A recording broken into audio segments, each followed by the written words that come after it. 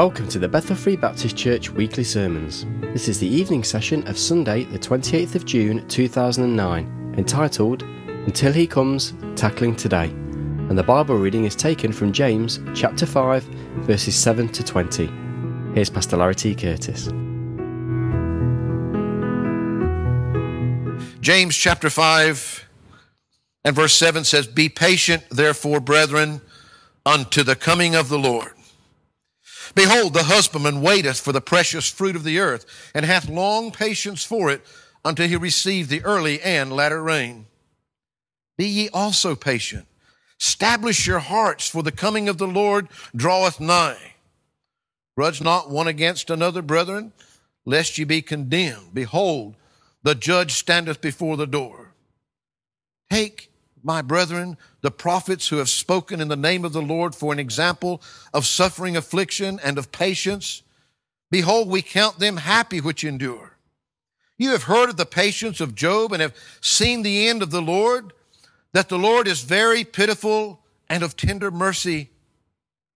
But above all things, my brethren, swear not, neither by heaven, neither by the earth, neither by any other oath, but let your yea be yea, and your nay, nay, lest ye fall into condemnation. Is any among you afflicted? Let him pray. Is any merry? Let him sing psalms. Is any sick among you? Let him call for the elders of the church, and let them pray over him, anointing him with oil in the name of the Lord. The prayer of faith shall save the sick, and the Lord shall raise him up, and if he have committed sins, they shall be forgiven him. Verse 16, confess your faults one to another, and pray one for another, that you may be healed. The effectual, fervent prayer of a righteous man availeth much. Elias was a man subject to like passions as we are, and he prayed earnestly that it might not rain, and it rained not for the earth by the space of 3 years and 6 months. And he prayed again, and again the heaven gave rain, and the earth brought forth her fruit. Brethren, if any of you do err from the truth, and one convert him, let him know that he which converteth the sinner from the error of his way shall save a soul from death, and shall hide a multitude of sins. Let us pray. Father, we thank you again this evening, Lord, just for the privilege of being in your house. Father, I thank you for health and strength. I thank you, Lord, for the freedom that we have that we often take so much advantage of. I thank you for each one that you've allowed to be here this evening. Father, we thank you for your word that we've just read from. We thank you for your Holy Spirit that lives and dwells within us. Lord, that you've promised through him that we can have these words enlightened and made alive to our souls. And Father, we pray that this evening, Lord, that you would take and anoint thy servant, not because of anything that we deserve, but Father, because we stand in such great need this evening. If anything is to be accomplished here this evening, Lord, it must come from you. You know the hearts of each individual. You know, as we gather here this evening, if there be one in our midst that's lost, that's never been saved, that's never put their faith and trusted in Jesus Christ. And Lord, I pray that if there be one present in that condition, that you, through the power of your Spirit, will convict their souls and allow them to see their sins, but Lord, allow them to see Jesus Christ and Lord, the way that their sins can be forgiven. Father, we pray for each Christian here this evening as well. Lord, we pray that if there's any that's walking at a distance, that's walking afar off, Lord, that you might this evening draw them near to you. Lord, for the Christian that's maybe carrying a burden that has a specific challenge in their life, Lord, that you might meet those needs this evening. And Father, if we could just simply ask that in some way, Lord, through your power, through your word, maybe if we could leave here this evening in some way a bit more like our Savior than when we came, we'll give you all the praise and all the glory for it. For it's in Christ's name we pray. Amen and amen. He said, Be patient, brethren, unto the coming of the Lord. He said in verse 8, For the coming of the Lord draweth nigh. Now I know sometimes I hear people and they ask the question, they say, well, that was a long time ago. A couple thousand years have passed and he thought it was close and near then. But in the span of eternity, that's nothing. It is the day that we live in. We live in this wonderful day of grace. And the truth is that it is near. We don't know when the hour would come. I believe it's certainly a lot nearer than any of us know. But the fact is, as Christians, as we gather here this evening, those that have gone before us, those that many of them, it has cost them their very lives to be willing to stand up for that faith. The truth is, we can take great comfort and great confidence in the fact of knowing that He is coming and that His coming is near. But how do we handle today? You say, I am waiting and I am looking, and I'm so hopeful for that day that it'll be soon. But how do I get through the troubles and the struggles and the difficulties that I'm facing right now in my life? And you know, there's so many things in these verses that we have read. You think I preached a long time this morning. We could go a lot longer this evening, amen. And there's a lot of good stuff there. It's exciting and encouraging for us as Christians. But I want to take a couple of nuggets out of it this evening, if you would. And I want to remind you of these simple things in your life. How can you tackle today? How can you handle the struggles that you've got right now?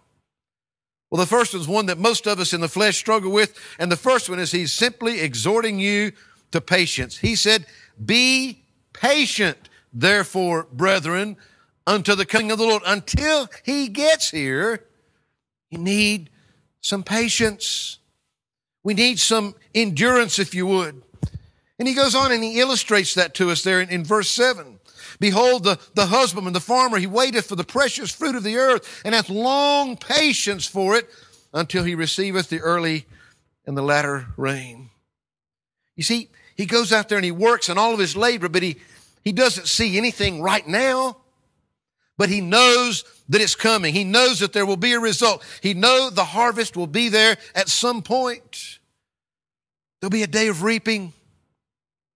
You see, so many times in our trials and our hardships that we're going through in this life, sometimes it is a preparation process. We've looked at some of these things before. Why do we face the trials, the difficulties, the struggles? Why do we face a lot of things? And there's lots of reasons for it.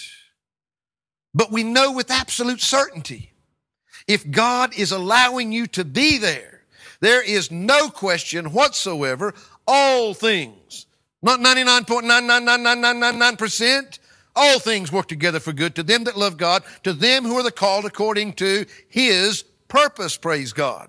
There's no question. I don't care who's behind it. I don't care if it's God working or if it's Satan fighting against you. I don't care if it's somebody that's your closest friend or your worst enemy. The truth is, if it's there, God will work it for your good. He says, just remember this. And of course, He personalizes that. As He's told us about, remember the farmer. He goes out and he labors and he works and he does all this. And sometimes you can just get discouraging and say, nothing seems to be happening. I've worked so hard, but I don't see anything for it. You know, I'm just reminded, I was sharing with somebody here a while back. You know, ever since that I've been here at Bethel, since 1990, in some way, shape, or form, we've been on the doors, we've been in the open airs, we've been out in the community sharing the gospel. You know, there's times when you could go months and months and months and months, and you've given out hundreds and hundreds and hundreds of tracts. You've been out there and nobody wants to talk about it, and you see nothing coming from it. And yes, it can be discouraging. And sometimes you say, well, what's the use? But you know, then times, there's some of you right here this evening, others that were here this morning, that are here because somebody had handed them a tract one day. Because somebody spoke to you one day. Somebody shared a word. And the truth is probably as soon as you were given that tract, or matter of fact, there's some here that are members of this church that were given tracts and they went home and they threw them off to the side somewhere. And it was sometime later that they went back and they picked it up. They read it and they turned up here. Folks, listen, The truth is, you, me, nor any other Christian, we can't save anybody. We can't, and the truth is, if we try to go out there and twist their arms and connive them and talk them into it, they're not going to really get it anyway. God's called us to be faithful. And sometimes, just like the farmer, sometimes you're sowing and you're sowing and you're sowing. Sometimes you got the privilege to be the one that's coming along and watering what somebody else has already been sowing. And you know, one of the greatest joys in the Christian's life is when sometimes you get to be there for the harvest, praise God. Sometimes. And you know, I don't even, if you haven't experienced that as a Christian, I don't even know how to express it in words. I thank God, you know, that I've got to do a lot of things in my life that I've enjoyed. But I can tell you this evening with hand on heart, there is nothing that's ever blessed my soul more than having the privilege of leading someone to Christ. I know with everything else in all of the world, there is nothing. There is nothing that I can give them. There is nothing that anybody can do for them that's more precious than that. Sometimes God will allow you, but the truth is, many times somebody else had been sowing the seeds. Somebody else had been doing the watering. God calls us to be faithful. He says, be patient. Be patient. Remember the farmer. He sows the seed, but he's got to wait for the rain to come. He's got to wait for that harvest to come, but he knows it is coming. And he says, be ye also patient. I like what he says. He says, establish your hearts, for the coming of the Lord draweth nigh. Establish your hearts. What have we been looking at in our series on contending for the faith? What have we been looking at as we begin to look into those fundamentals of the faith? We need to be established in the faith. We need to know what we believe and why we believe it. And we need to know that we believe it because it's what God has told us. It's what God has taught us. It's not just what some church or some denomination or even some preacher. We're all fallible. But we need to be established in the faith. You know, the simple truth is today is too many times people don't know. Sometimes they don't know what they believe. And if they do know what they believe, they don't know why they believe it. He says, establish yourself. Be established. That's something that today, what you're tackling today. Yes, the Lord's coming. Praise God, we're looking for that day. But be patient. Establish yourself in this faith. He says in verse 9, grudge not. That's, we might say grumble. Grumble not against another, brethren, lest ye be condemned. Boy, have you ever noticed that sometimes it's when you're at your lowest, when you're down, when you're maybe discouraged? Boy, it's awful easy to look over and say, boy, look at what old so-and-so's doing over there. I'm glad I don't live like that. It's awful easy to start grudging, grumbling against the other, seeing everybody else's faults. Well, again, we've recently on Wednesday nights, we've been going through the Sermon on the Mount, and we've looked at a lot of practical things concerning that. You know, get that 2x4 out of your own eye before you worry about the splinter that's in his. Amen. He says, don't waste your time grumbling and grudging against someone else. Testings and trials, and so many times, if we're not careful, we'll let it sour our attitudes. We just get thinking, stinking thinking, as they say. The devil loves that. He loves to get you thinking about all the bad things and the difficulties. He likes to get those bitter attitudes worked up within us. But notice what he says here. Grudge not against another, brethren, lest ye be condemned. Behold, the judge standeth before the door. The judge standeth before the door. You know what happens when the judge enters the courtroom? Silence. Everybody that's talking, everybody that's discussing everything that's going to happen. They'll come in and they'll give you a warning that he's coming, and everybody stands and they pay reverence to that judge. Nobody's talking when he comes in. Folks, there's only one judge. There's only one judge. Boy, I am so grateful. Have you ever thought something bad about somebody and then found out later just how wrong that you were? Just how wrong that you were because you just didn't know the whole story. You didn't know what was going on. You didn't know what was happening. Have you ever noticed how that sometimes it seems so easy when somebody comes along and they say, do you know what so-and-so did? It's so easy just to believe what they're saying. Truth is, we're not other people's judge. You know, he says there's going to be tares amongst the wheat. It's going to be there. But it's not for us to start trying to figure out which is which. Don't waste your time trying to figure out everybody else's problems. Be patient. He says in verse 10, take my brethren, the prophets who have spoken in the name of the Lord for an example of suffering, affliction, and of patience. He gives us example after example after example. One of the greatest he tells in the next verse, behold, we count them happy which endure. Ye have heard of the patience of Job and have seen the end of the Lord, that the Lord is very pitiful and of tender mercy. And of course, that's a whole different message in itself. I mean, how many times is that man Job in all of his troubles and difficulties? And I mean, folks, we just think we're having it tough sometimes. I mean, he lost everything. Everything was gone.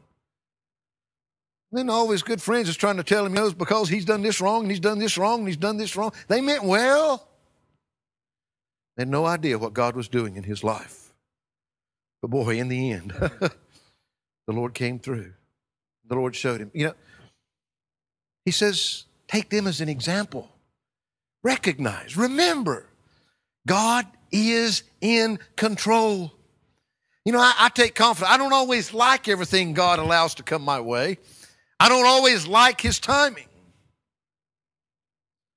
But the truth is, I have to come back and chastise myself sometimes. He knows best. His timing's always right. And if he allows it, I don't care if it's because, you know, you might be going through this because of sin in your life. Well, the truth is, you need to get rid of that sin. And if this chastisement that's coming your way is to get that sin out of your life, then I don't care how much it hurts, it's worth it. Truth is, it might be something that's strengthening you for something you've got to face down the road, or it might be something that you're going through to help somebody else get through something down the road. We've discussed before, there's all kinds of reasons. But do we believe? Be patient. Take these examples. God is in control. He knows what he's doing. He doesn't make mistakes. We find that he goes on and he reminds them, boy, you've seen the end of the Lord, that the Lord is very pitiful. He has pity and of tender mercy. I want you to notice in verse 12 as he carries on here, he says, but above all things, my brethren, swear not neither by heaven, neither by the earth, neither by any other oath, but let your yea be yea and your nay, nay, lest you fall into condemnation. We need to be patient in our speech sometimes too. We need to be careful what we say. Do you remember, most of you were here this morning. We talked about that fundamental of the faith, the Word of God. We talked about the very foundation of our faith, the Word of God. We talked about the power of the Word. When we look, and I mean, all God had to do was speak and it was done. We looked at the power of the Word there in John chapter 1, when the Word became flesh and dwelt amongst us. We beheld His glory, full of truth and mercy. Praise God. We need to be patient in our speech. One of the first noticeable changes, I believe, when the Holy Spirit takes over an individual's life is often in their speech. You didn't used to talk like that. What is wrong with you? You become one of those Jesus nuts, haven't you? That's why some Christians are afraid to speak up. They're afraid to be noticed. Just like Peter. It began in his denial of the Lord. He just kind of wanted to blend in. He didn't want to be noticed. He just wanted to be part of the crowd. He didn't want to stand out in any way. And it went further and further. Before you know it, he's cursing and swearing, no way in the world am I part of that crowd over there. Be patient. Be careful what you say. Be careful of your speech. So until he comes, we need to be patient. We need to have some endurance. We need to take the example of the farmer. Got to be willing to work and labor and be faithful to the Lord, knowing that the harvest will come. We need to be establishing ourselves in our faith. We wonder sometimes why, when the going gets tough, that so many end up out of the faith. They end up on the wayside somewhere because they're not established there, praise God. Too many people, they get so excited in their Christianity today, and they want something that just makes them feel good, something that they can enjoy, something that they can maybe even rest on in their troubled times. The Bible says we need to be established in our faith. When those storms come, when the difficulties come, that we're grounded, that we're there and those winds aren't going to blow us about. He warns about being blown about by every wind of doctrine. And boy, you can sure get enough of those today. But he wants you to be established. Be patient in your attitude, in your actions, in your speech.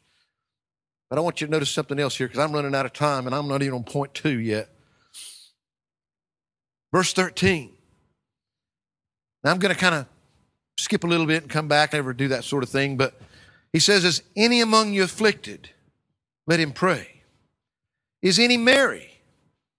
Let him sing psalms. Now, if I gave you a choice this evening, would you rather be one of the afflicted or one of the merry?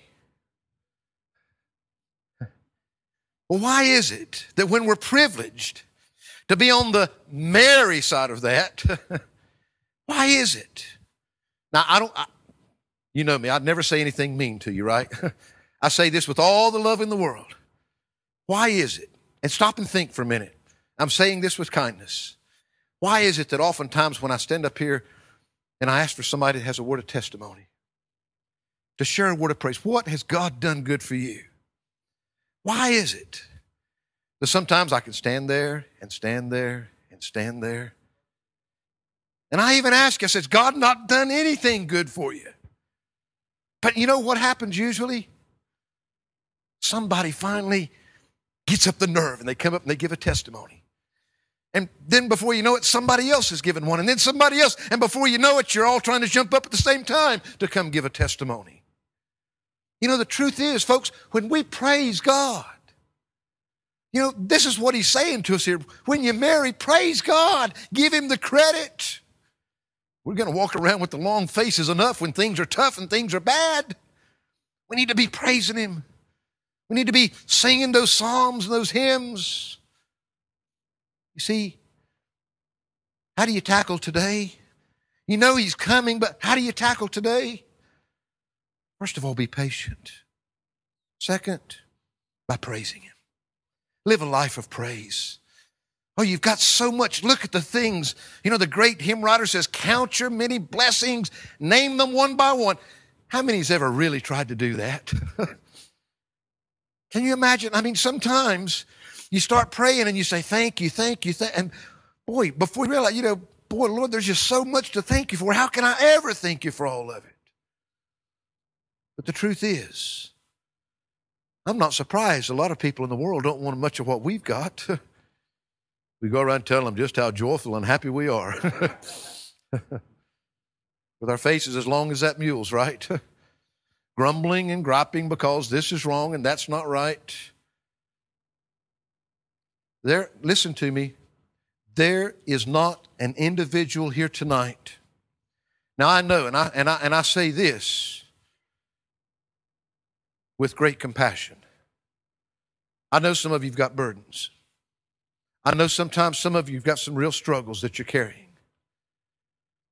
But I'm telling you, with all the love in the world as your pastor this evening, there's not an individual here doesn't have a lot to praise God for, a lot to praise Him for.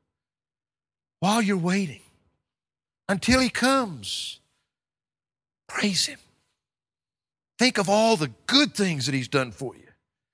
You know, it's like I say sometimes, if I began thanking Him now, just for what He did just to save me, I could thank Him for eternity and never thank Him enough.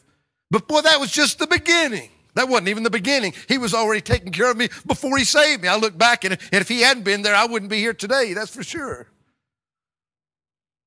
Think of God's goodness. Spend some time praising Him. Be happy. Sing the Psalms. Praise the Lord. Give Him credit. But notice here, folks, you can literate this one all yourselves. We got patience. We got praise. Guess what the third one is? Prayer. Prayer. Isn't that what He's saying there? Notice what He said. What did He say in verse 13?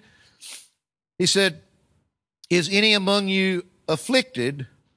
Let him pray. Afflicted. Suffering. Is anybody suffering?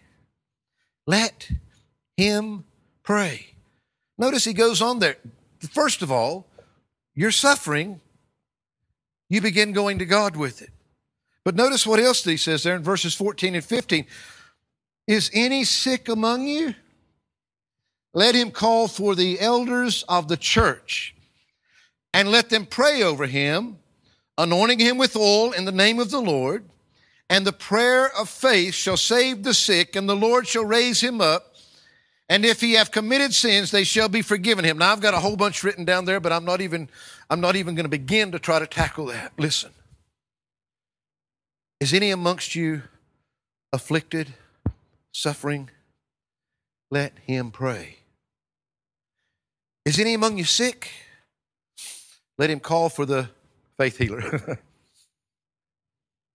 Let him call for the elders of the church. Now listen, I'm just going to put this real simple.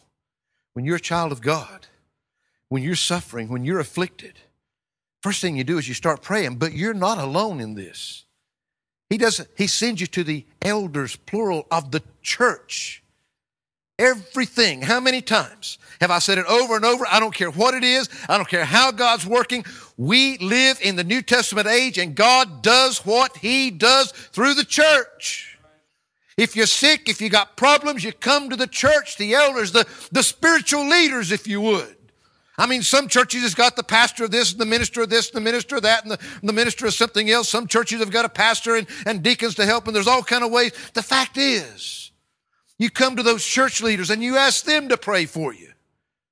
Now, the simple fact is, I see absolutely nowhere in Scripture where that He has told me as a Christian to go out there and tell all the sick to come in here and get healed.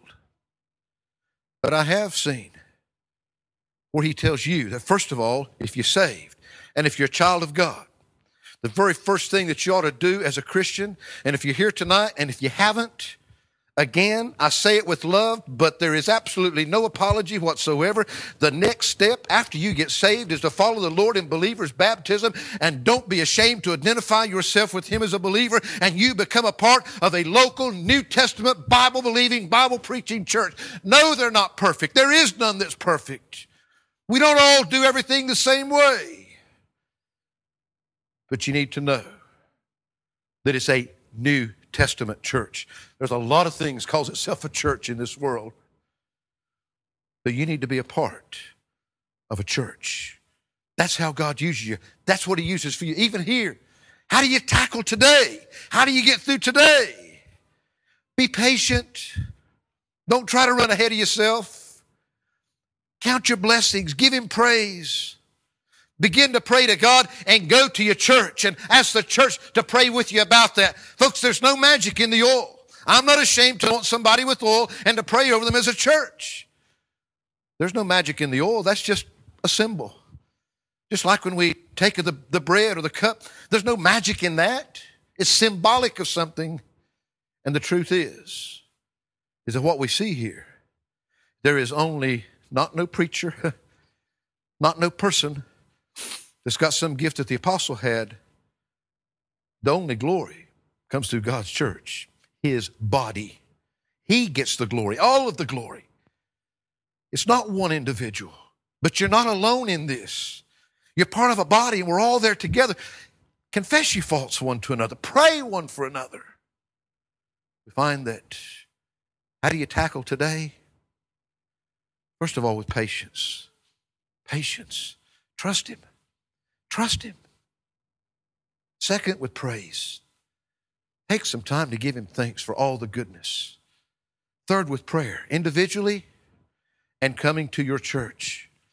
Coming to those that are there that God has given you. We've looked at this recently. You know, God's given you those pastors, those teachers. He's given them to you for a reason, as a gift. We find that you want to tackle today, do those things, and I'm going to give you one fourth one in closing. Notice what he says in verse 16. He says, confess your faults one to another and pray one for another that you may be healed. The effectual, fervent prayer of a righteous man availeth much. How do you tackle today? Patience, praise, prayer. May I say this? Purity. Purity. Focusing on me. Confess your faults. Boy, that's tough, isn't it? That's really tough. How many times, you know, I wish, I'm not being mean, I wish that come Wednesday night, I wish that every one of you and everybody that was here this morning and everybody would be here for the prayer meeting. It's so important. And you know what Wednesday night prayer meeting is all about? It's about praying one for another. That's our focus. It's a time that we can share our hearts one with another, that we can share those burdens, those things that I need help with right now. And I've said time and time and time again, the devil hates this. The devil wants to keep all your struggles within you. You yourself carrying them. You trying to fight the battle yourself. It's not easy to get before the rest of your church and say, I've got a real struggle with this. I need your help. I'm fighting a real battle here, and I need you to pray with me.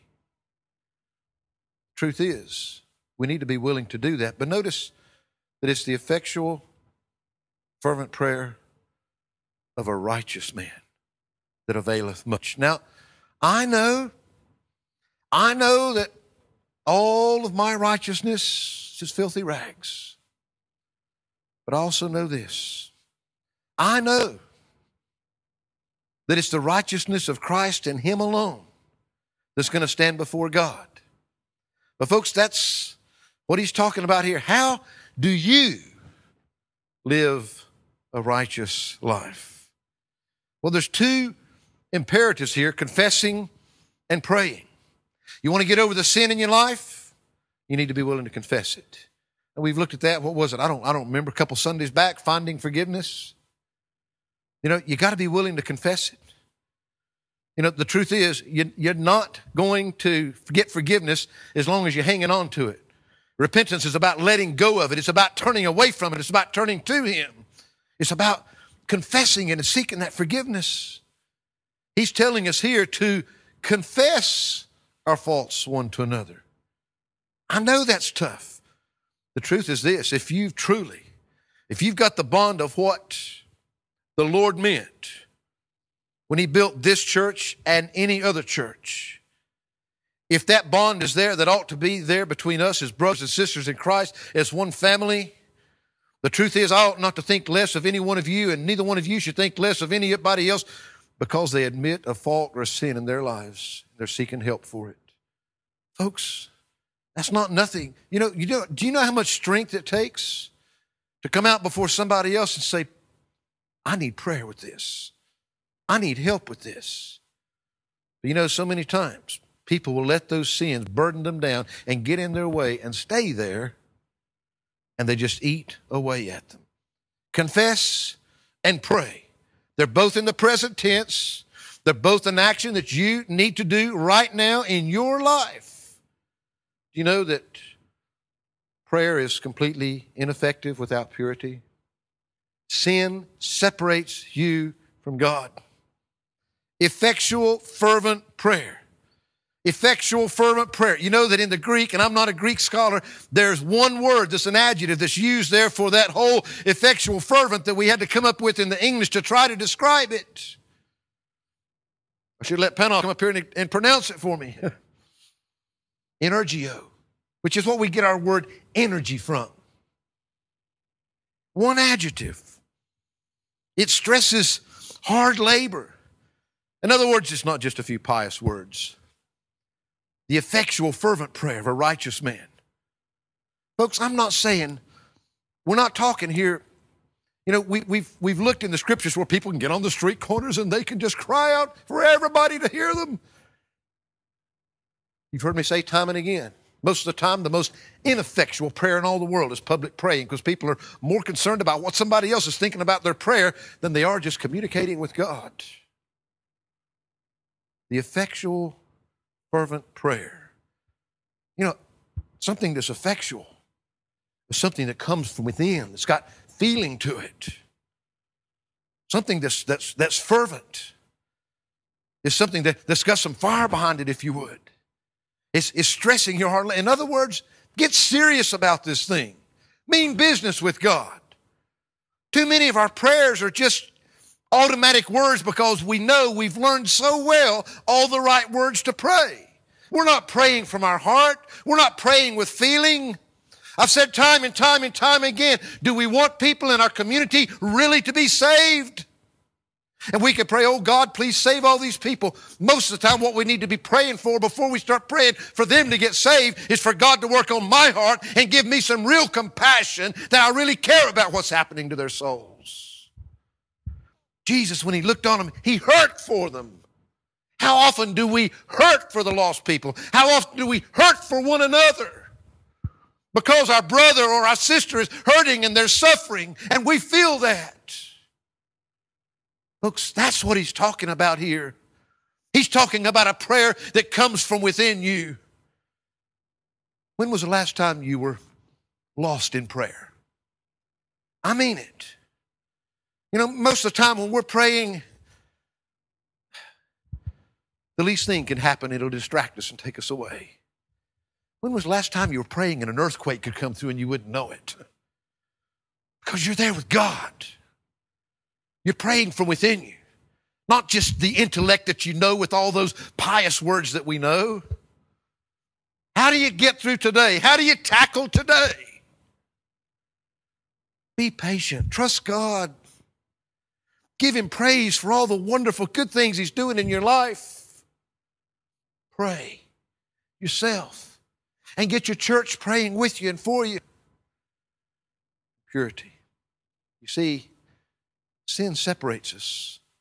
We've got to confess that sin. We've got to get rid of that sin. We want the righteousness of Christ. Do we want that access to God? Jesus Christ is still the only way. It's the only way your sins could be forgiven when God saved you, and he's still the only way as a child of God that you can take care of those sins. Remember, we talked about finding forgiveness. Folks, the way to deal with sin doesn't change from the time you're lost to the time you get saved. We deal with sin the same way.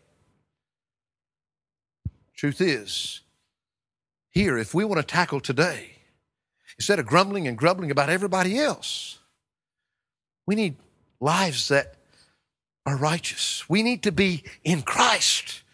We need to get rid of all those weights and those sins and those things that hinder us from really having that walk with him. We need to get serious about our Christian walks. It's not just something that we do when we've got time and there's nothing else in the way. It is our life. Everything about it. There is nothing in our lives that's more important than him and his work and his service. He comes first above everything else. Find that, again, there's a lot of things that we could say. But if I'm going to keep my promise and preach shorter than I did this morning, I'm going to have to quit, amen. Listen. Do you know without a shadow of a doubt that you're saved and on your way to heaven? Listen. There is nothing in all the world. And I know, and I'm looking around, and I don't physically see many people here tonight, except maybe some of the younger ones that haven't made a profession, or at least told me you've made a profession at some time. I'm just asking you as honestly as I know how, do you know with absolute certainty? I didn't make it up. Baptists didn't make it up. Jesus said, ye must be born again. Okay? Do you know that? Because I would sure hate to have to tackle today or tomorrow or the next day. He is coming. I sure wouldn't want to tackle it without Him. I sure would want to face His return and not be ready. Do you know Him this evening? Secondly, Christians, are you handling some tough things right now? Well, let me ask you this. In the burdens and the struggles and the things that you're carrying, have you been patient and really trusted God with it? Have you been praising Him for the goodness? Have you been praying and taking it to your church to pray with you for it? And finally, are you living a life of purity? Can you know that your prayers are even being answered? Are you able to pray from your heart? There's nothing between you and Him this evening. You see, I'm not saying that to be mean. I'm saying this evening, hey, you want to tackle today? You need to make sure you're saved. You need to make sure, Christian, that the sin's dealt with in your life and that you're walking with Him and He's got the right place in your life. And I'll guarantee you this, when you get there, it begins to get easy to praise Him. It gets a whole lot easier to pray too. You can't wait to have a conversation with Him. But you want to tackle today? If any of those areas begin to slip in your life, it's kind of tough. Now, I had a whole bunch of stuff in my notes that I'm not even going to get to. You know what it is that sanctifies our lives? That right there. The Word of God. That's what will cleanse us, folks. That's what will help us reach that righteousness. Nothing else. Truth is, you want to tackle today? Well, you can tackle today. Do you have Jesus to tackle today? And if you do have Jesus, are there things in your life that you just maybe need to bring to this altar and leave there tonight? I love the old, I'm not sure what it was. I guess it was, I don't know, it might have been Southern Gospel. The ground is level at the foot of the cross, amen. No matter where you are, where you've been, what you've done, it's all level at the foot of the cross. That's where you need to come this evening. You need to come to the foot of the cross. And if you're here this evening, there's one person that would like to see you walk right back out those doors and just, even though God's spoken to you, you say, oh, I can handle this. Yeah, I've heard something. That's going to help me. I'll work on that tomorrow. His name's Satan. He wants you to put it off. But I believe if you're here this evening, there might be that still small voice that's speaking to you too. That one that's called the Holy Spirit. Maybe He's telling you, you don't need to leave here tonight without dealing with this. You don't have that assurance of knowing you're saved. You need to know it before you leave here tonight. Christian, if there is anything in your life that's not been dealt with, you need to come and deal with it. Oh, I'll deal with it. No, confess your faults one to another. Pray one for another. You need to deal with it now. Get it out of the way where that Satan don't even have a wedge to get in there. Let some of your brothers and sisters in Christ pray with you tonight even. There is nothing magical about walking down the aisles of this church that's going to do anything for you. But there is something very important about not just you, but you and your church praying together. Praying together for those problems, those difficulties. Defeat Satan. Give Jesus Christ the rightful place in your life. Maybe there's some fresh commitments you need to make. Maybe there's something you need to give up on that you need to surrender. We're going to sing our closing hymn. What did I pick for a closing hymn? Day by day and with each passing moment. Strength I find to meet my trials here. Trusting in my Father's wise bestowment, I have no cause for worry or for fear. I'm not going to play on your emotions. I'm not going to say anything else to you. You've heard God's word, as simple as it might have been this evening. We're going to sing this hymn. I think it's got about 4 verses to it. We're going to sing that as our closing hymn. And all I'm saying to you, maybe there's something you need to deal with in your life right where you are. Maybe this evening you need to come down and you need somebody else to pray with you. You need to deal with this thing in a way that you can tackle today. Yes, praise God. Jesus Christ is coming again. You need to know that you're ready to face Him.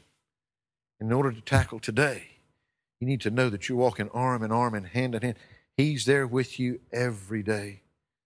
But don't let something be separating you.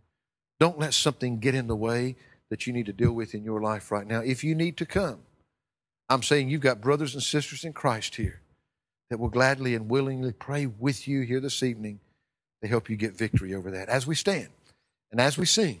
And if you need to come, please do so.